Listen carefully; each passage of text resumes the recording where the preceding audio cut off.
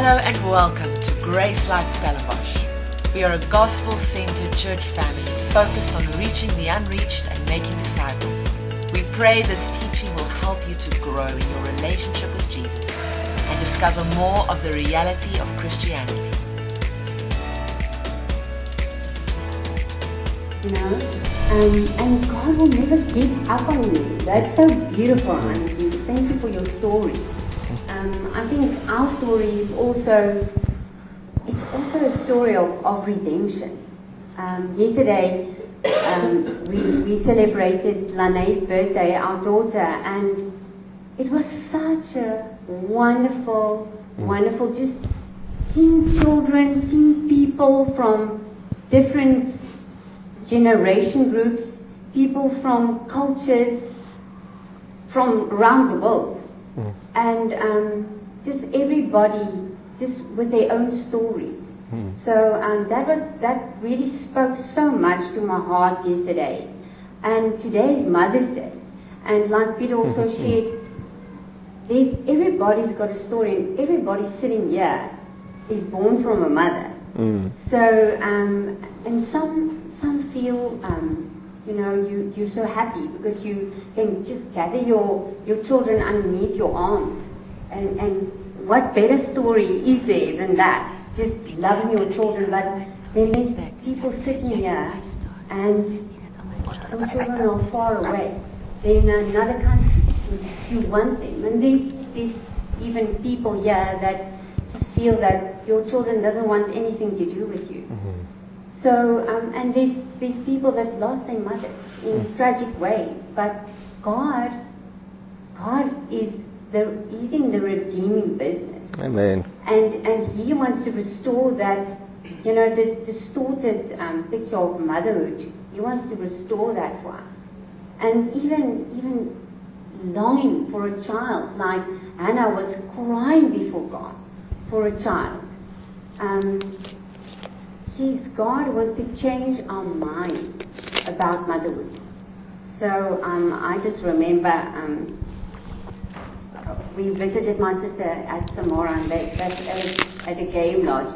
And my daughter, she saw this kudu and she said, I really want this beautiful horns of a kudu. So,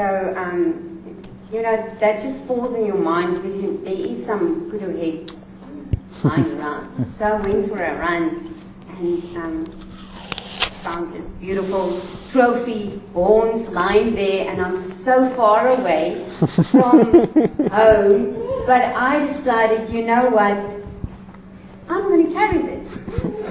And I put the horns behind my neck, and I was running with the horns, holding it like this, and I was running with it because I wanted to give this to my child. She wants this.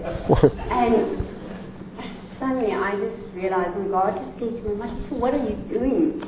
You're carrying a dead head. There's no life in it. There's absolutely no life in it. And it's just God spoke to me and said, I want to change the way you think. Sure. We have a mindset of no life in it, but God wants to change that. And He wants to extend your mind so much further of motherhood, what it really means. And yesterday, I just coming every time my head just comes back to the picture also of fathers, like Peter also said. There was fathers nurturing their children, giving them milk, staying with them the whole time, the baby. And there was men. There was nurturing children that's not of their own blood, but they were nurturing them. And that was so beautiful. And I just felt that God was just saying, you know what, where does it start? It starts motherhood starts with the father nurturing you. Sure. And that's what, in Psalm 131, it also reads of how I'm still in the Lord's arms, so close, because I'm like a weaned child. And it made me think of Samuel when, Hannah had to go and leave Samuel there with Eli. But he was at such a good place because he was now being nurtured by God himself. And that's what God wants to do for us. He wants to nurture you so that you can be nurturing others. And he wants to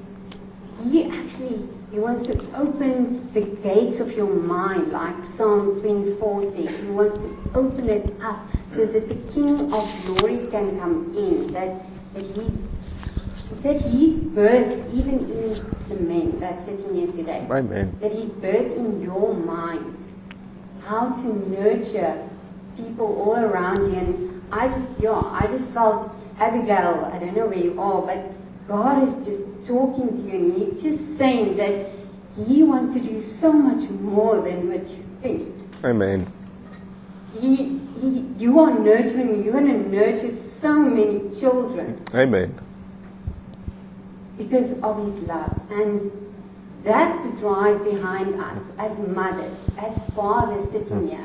The love that God has for us.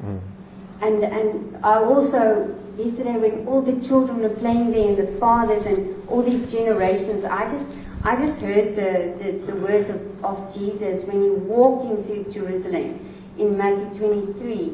He just said, it's like I want to gather my children. Sure. Like a hen gathers his children under his wings.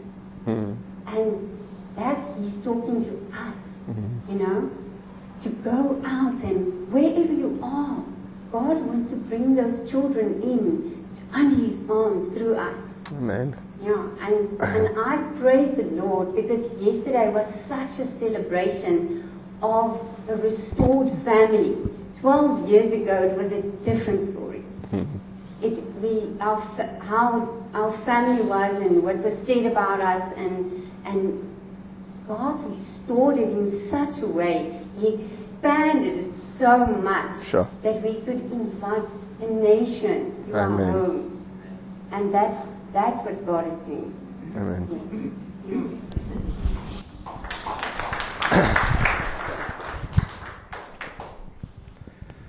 Amen. It's real this morning. That's how it should be. Church is for real people. Amen. And for a real restoration. And God is not a respecter of persons. God wants to do this for everyone. God's love is boundless, the word says. It doesn't stop, it doesn't end. There's no measure to it, neither height, nor breadth, nor length, nor depth, nothing can measure. It's the love that goes beyond our knowledge. So even if you say, but it's not for me because of these reasons, you don't know all the reasons in the room. Amen? And you don't know all the miracles in the room. And you don't know everything God is doing. But with God, nothing is impossible. And I want to just jump in here and just follow on from what's already been shared by the two ladies. From Isaiah 51 and verse 1 speaks, I'm going to read from the Passion Translation, says, listen to me. That's a good word for someone. Listen to me, you who chase after righteousness, you who passionately pursue the Lord. Look back to Abraham, the rock from which you were cut, to Sarah, the quarry from which you were dug, and remember what I did for them. Yes, look to Abraham your father, and to Sarah who bore you. For when I called Abraham, he was but one person, but I blessed him greatly, so that that one became many. That just echoes what you just said. Indeed, Yahweh will comfort Zion. He will restore her and comfort all her broken places. What a beautiful promise God is making to us this morning. He will transform her wilderness into the garden of bliss, her desert into the garden of Yahweh. Joy and laughter, Aniki, will fill the air with thanksgiving and joyous melodies. I mean, that's so awesome. Like, this is just echoing the true life stories that we've heard already this morning. Verse 4 says, listen to me, my people. Pay attention to me, my nation, for I released my teaching to the nations, and I will cause the light of justice to rest on them. My teaching. I think we so undervalue doctrine. We so undervalue teaching. And This week I was reminded of it. On Friday we had a meeting with the Kenyan TV station that we broadcast some of our programs on. And I don't know if you've heard in the news, but there's a massacre. They've come upon these mass graves of people who were part of a cult that basically starved to death because of this is how they wanted to meet Jesus in the end times. I think the death count is close to 200 that they've already now uncovered. And it just shows you that that doctrine is life and death. Because why did they starve themselves? Because they believed the wrong teaching.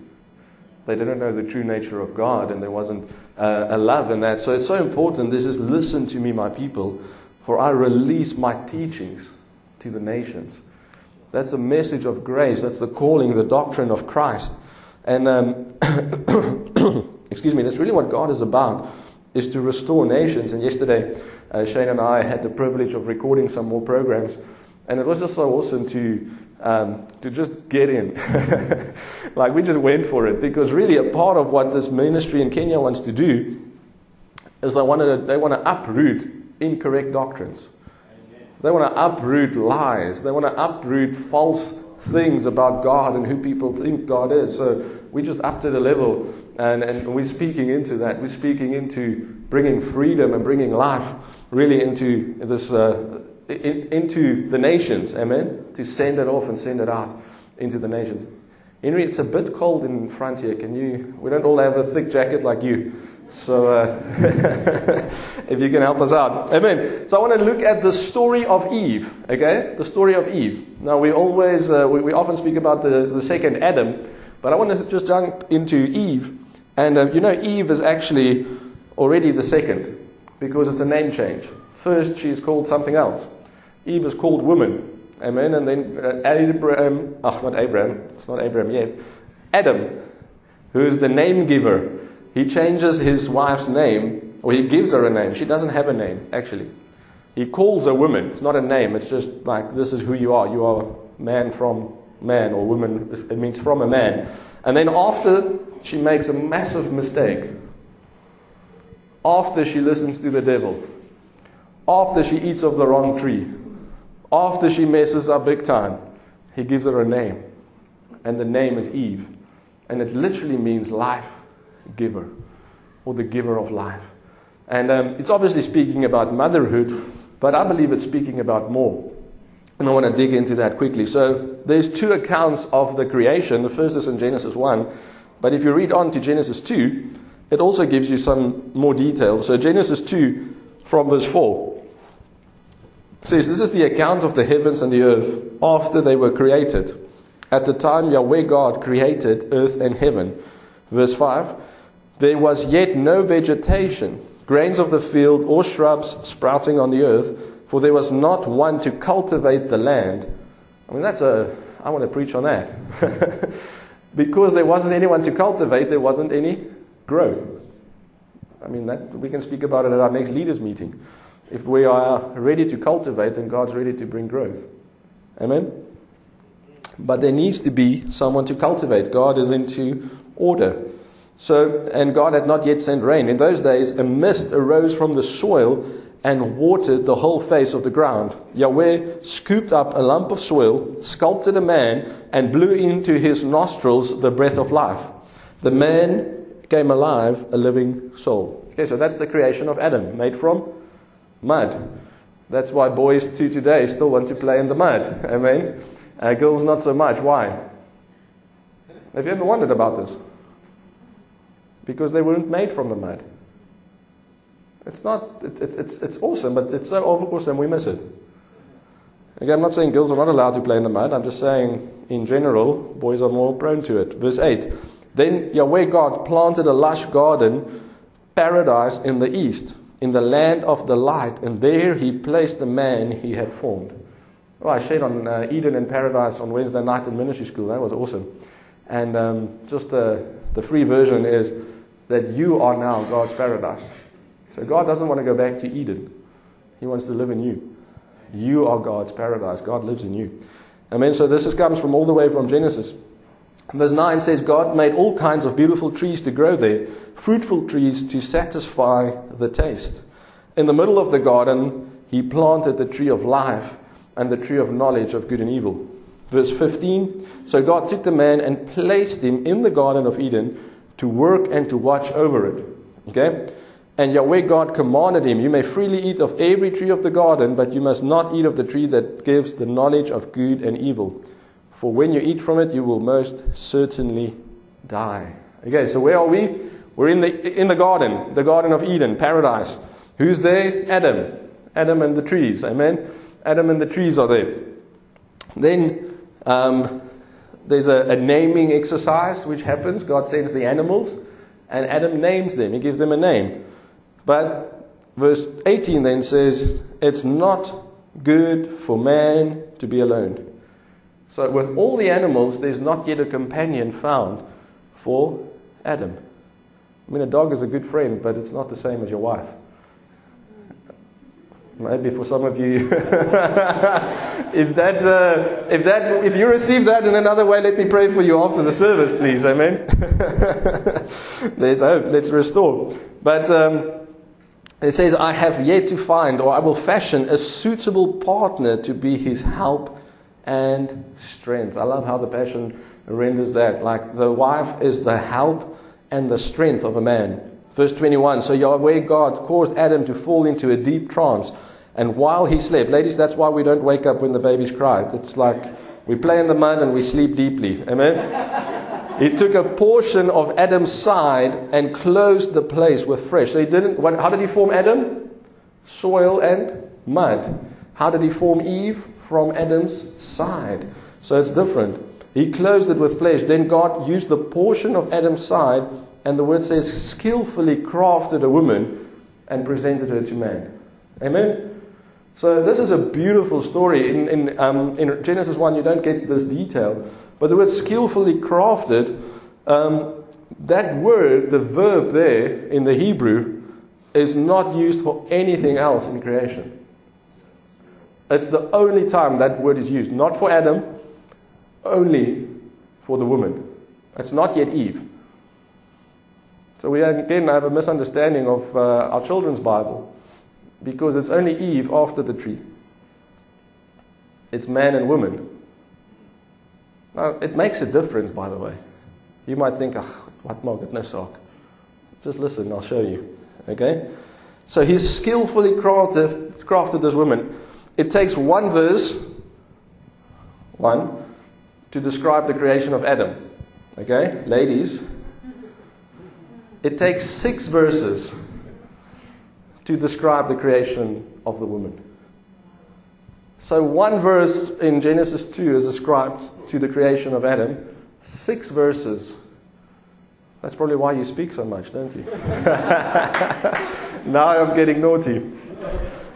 Shane and I was naughty yesterday when we did one recording on should you be circumcised to be saved.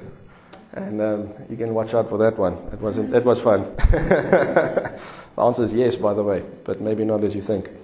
Okay, so verse 23. Then Adam said, at last, one like me. Her bones were formed from my bones, and her flesh from my flesh. This one will be called woman. Okay? So he names the animals, and then he calls this woman, for she was taken from a man. Wu is from man. She was taken from a man. Okay, so it's man and woman. For from her husband, God reached into himself. This is a picture of the church, actually. So beautiful. God reaches into himself and he creates in his image and likeness, and he creates the church. So ladies, you might feel special about 6 verses, but gents, this is about the church, so you can also feel special this morning. Amen? We are made from God's side in his image and likeness, to be a companion for Jesus. Amen? To be his bride. Then he said, at last, one like me. Amen? Adam is dust refined. Then the woman is double refined. For she was taken from man and shaped again by God's hand. So God did the best work. Now, so the Son of Man also went into a deep sleep of death, so that his beloved bride would come forth. First Adam, second Adam. From Adam we were born. now being from Christ. Eve was in Adam before she became his bride, and we were chosen in the anointed before we were even born. Think about that. Eve was inside of Adam, and then she was formed. We were chosen in Christ before the foundation of the world, and then we were manifested and formed. And now there's the second birth, which is after the deep sleep of death that Jesus went through. Isn't that beautiful? The bridegroom king and the bride. That's the story of redemption. That's the story of the Bible. That's the story of Ruth, the great-grandmother of David. That's the story of Jesus, isn't it? That's the story of us, because it's the story of the church. And I want to share that with you this morning, because we often, it's sort of easy to preach on Father's Day.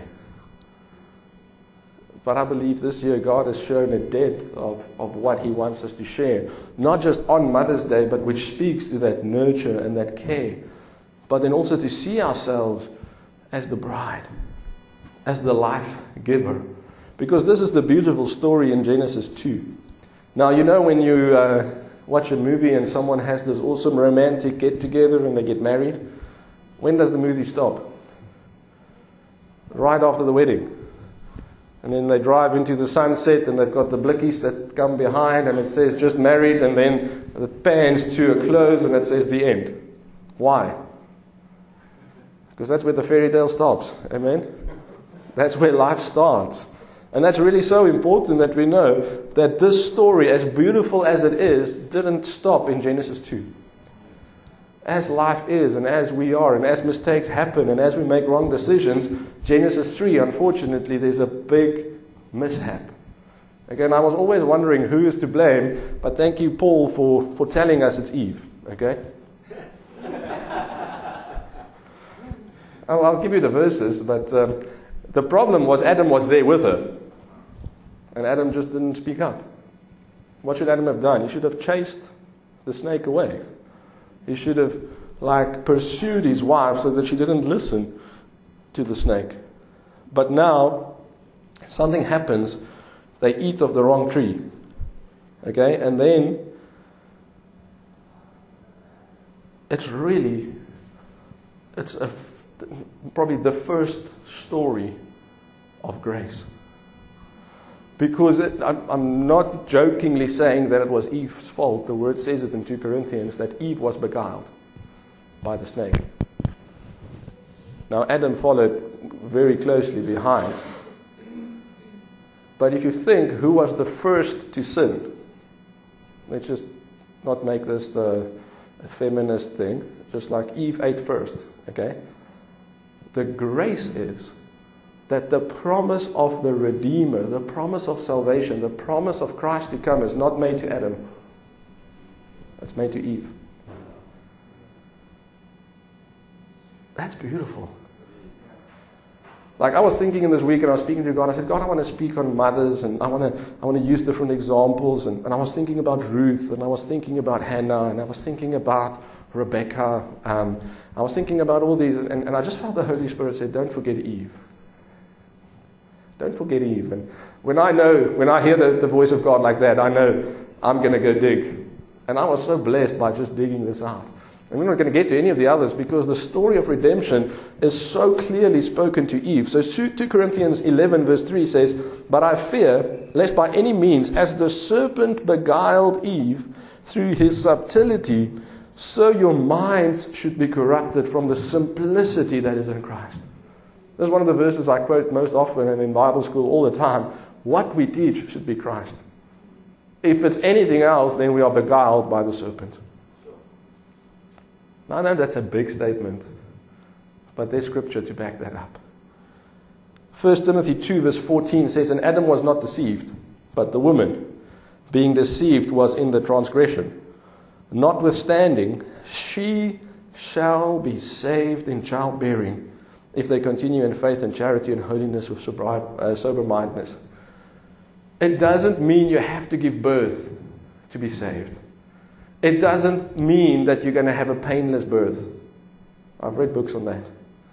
It means that salvation comes through the bearing of the child from the virgin's womb. That's what he's spoken about. There's no other interpretation needed, because if it's another interpretation, it's not Christ, then you're beguiled. The woman is saved through childbearing. How? Christ came in the virgin's womb and she gave birth for the Savior of the world. So even though Paul makes it clear that Eve was in transgression, it is by Eve that Jesus comes. It is by Eve that the restoration happens. It is through the woman's seed, that we all now are one with God, because Christ came not through Adam's seed. He came as a second Adam, the Son of God. So God had to give him a foster father, which was Joseph. But I don't know if anyone here might be fostered or adopted. Jesus wasn't with Joseph when he said, I'm about my Father's business. He was in the temple. No matter what your story, we all have the true Father, which is our God, which is the one that cares, nurtures, restores. And then we have this beautiful thing happening in Genesis 3:15, and it says in verse 15, and I will put enmity between the woman and between the snake, and between your seed and her seed. So that's the virgin birth. There's a promise that includes Eve and says that that which is going to come from the woman is going to crush Satan's head. Isn't that beautiful? Not the woman, what comes from the woman, what comes through the woman. The Amplified says, and I will put enmity or open hostility between you and the woman, and between your seed. You see, it's woman. It's not Eve.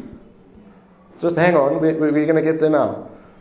There's a hostility between the snake and Adam's wife, the woman. She doesn't have a name yet. He shall fatally bruise your head. Now, Paul picks up on this in Romans, and he says, you will crush Satan. I think the Amplified says, you will beat his head to a pulp. Where does he get it? Genesis 3 and verse 15. It's nothing new. It's the promise. Okay? Many consider this verse, they call this a proto-evangelium, meaning the first announcement of the gospel. I can preach the gospel from Genesis 1, so I don't necessarily agree with this, but it is a definite encounter, a promise of the Christ to come. This is a prophecy about the Messiah who through his death on the cross and resurrection will ultimately defeat Satan, the power behind the serpent, with a death blow. Okay? So something bad happens, Adam and Eve makes a massive mistake, and then God makes a promise of restoration. I'm not going to ask you to raise your hand. I'll put my hand up. Who's ever made a mistake? Amen. Who's ever made a big mistake? Who's ever made a big mess? Amen. And what happens? There's the first example of the first big mistake in the history of mankind, and God shows up and he redeems it in the instance. He doesn't wait for them to repent. He didn't wait for them to say sorry. He didn't wait for them to give or fast or do anything. He came to them and he said, where are you? Because I want to restore you. Where are you? Because I want to clothe you. Where are you? Because I want to love on you. Where are you? Because I want to make a promise. Where are you? Because Satan will be defeated. Not because of you, but through you. Not because of your mistakes, despite your mistakes. Not because of the wrong things that you've done, despite the wrong things that you've done. And that is the story of redemption. And now 5 verses later, Adam realizes what God has done. And he says, this is no longer just a woman. No. She needs a name. She needs an identity. Because now she has a destiny. Now she has a purpose. Now she has a place to belong. And he changes her name. I don't believe it's a name change. You can study it out. Because it never says that he names her. It says that he calls her woman. Now in verse 20, if you can put that up for us, it says so beautifully that now he gives her a name. And he called his wife He called her. So before he said, woman, come here. Maybe not in that tone. Amen? He says, woman, come here. I am the name giver. I have the authority. I named all the animals. And now I want to name you, my wife. I want to name you Eve. I want to name you life giver. Not the one who made the big mistake. Not mess up. Not nothing bad. Nothing downtrodden. He lifts her up. And he says, you will be the one that brings salvation and life, the Christ for all nations. He heard the promise of God to his wife, and he says, no, I need to uplift the one who made a mistake, the one who caused all this mess.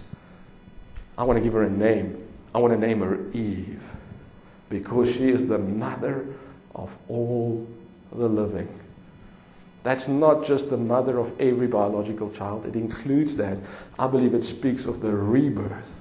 I believe it speaks of a second birth, the born from above, which Christ now, which was born from her seed, virgin birth, will now usher in an open door for all to come and be born again.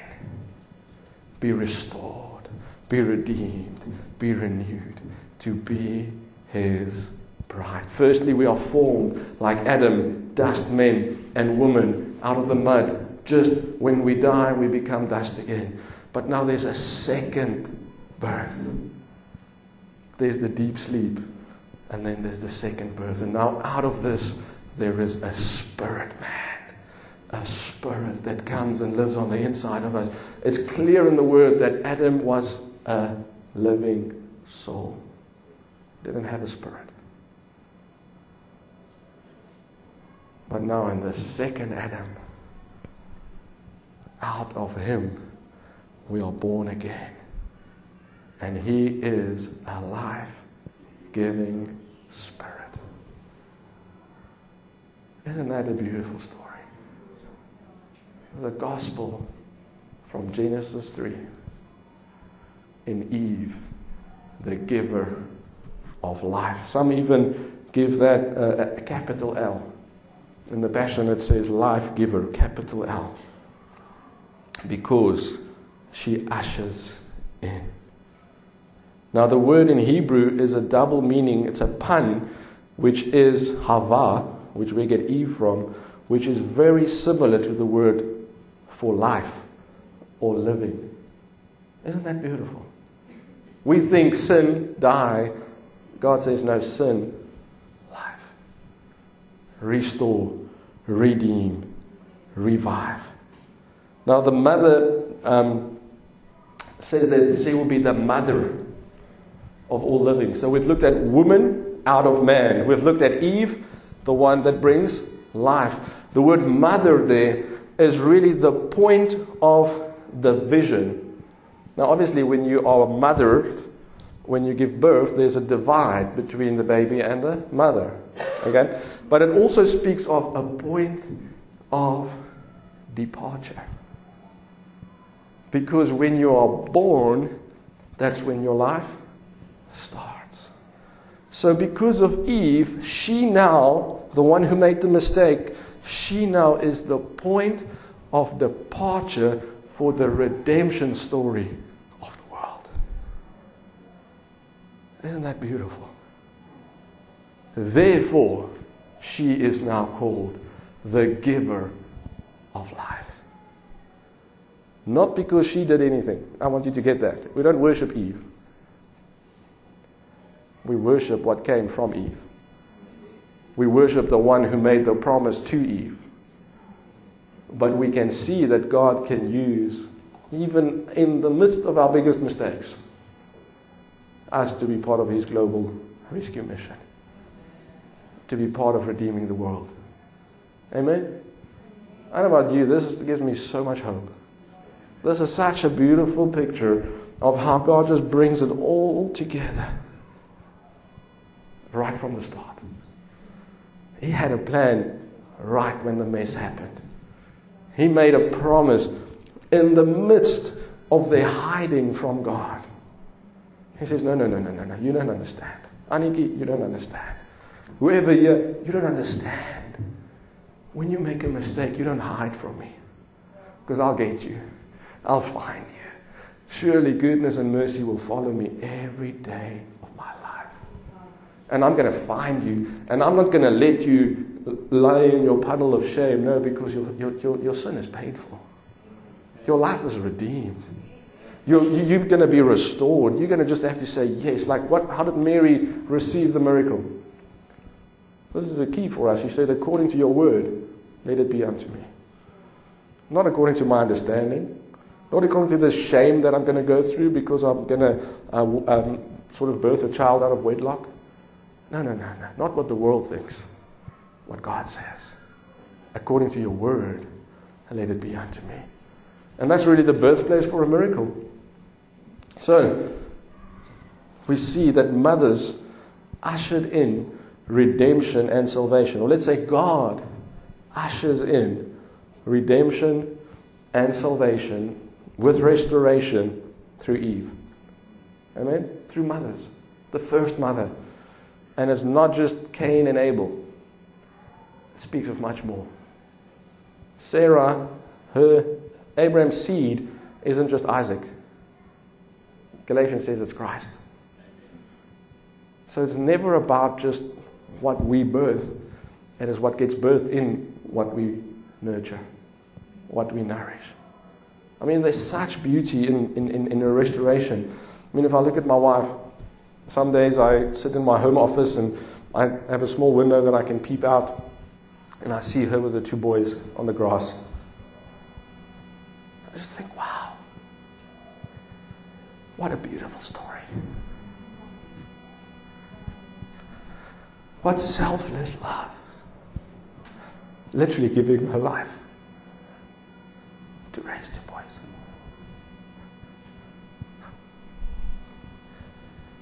You know why?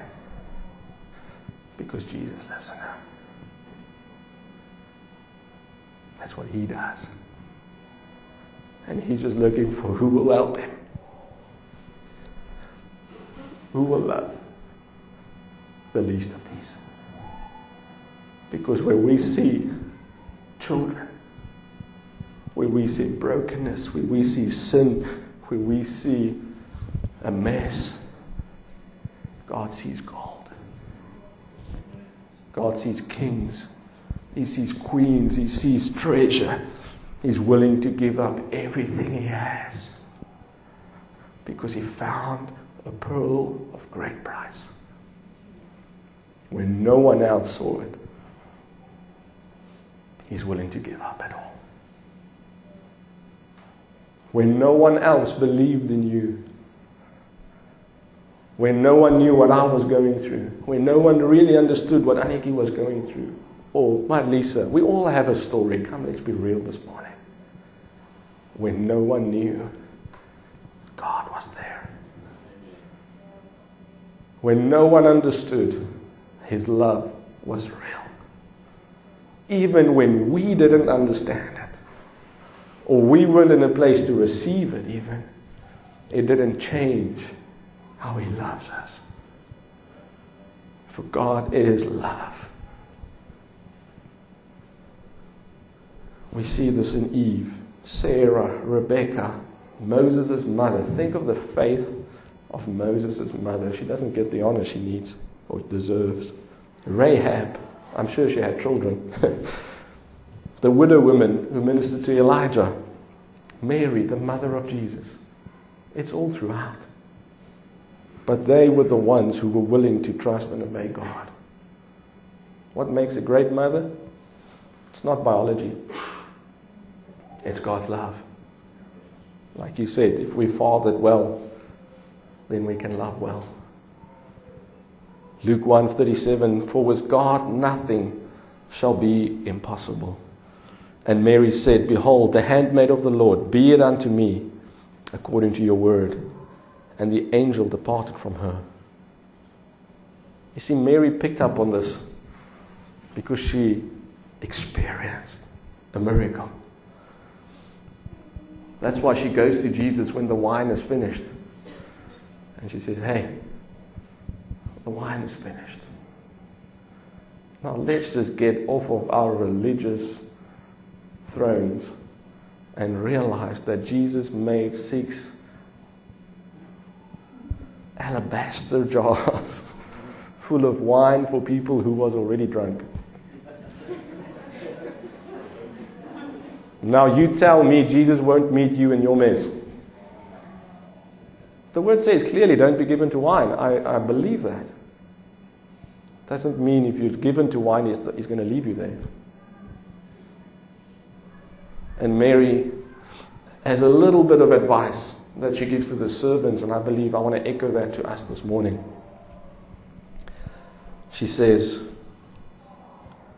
whatever he says, do it. Whatever he says, do it. Second time that she operates in that faith. First time Jesus is conceived in her womb. According to your word, let it be unto me. And now she lives as you've received the Lord. She received Christ inside of her. Now she lives accordingly. As you've received the Lord, now walk in Him. Let's not keep faith for salvation, but let's live by faith because we have salvation. Because there's people out there who don't. Amen. You can find more of our free teachings on our website, www.gracelife.ca. And if you're ever in the Stellenbosch area, we invite you to join us for one of our gatherings. Our aim is to help you discover Jesus, find family, and experience life. To contact us or to find out where and when we meet, visit our website, www.gracelife.ca.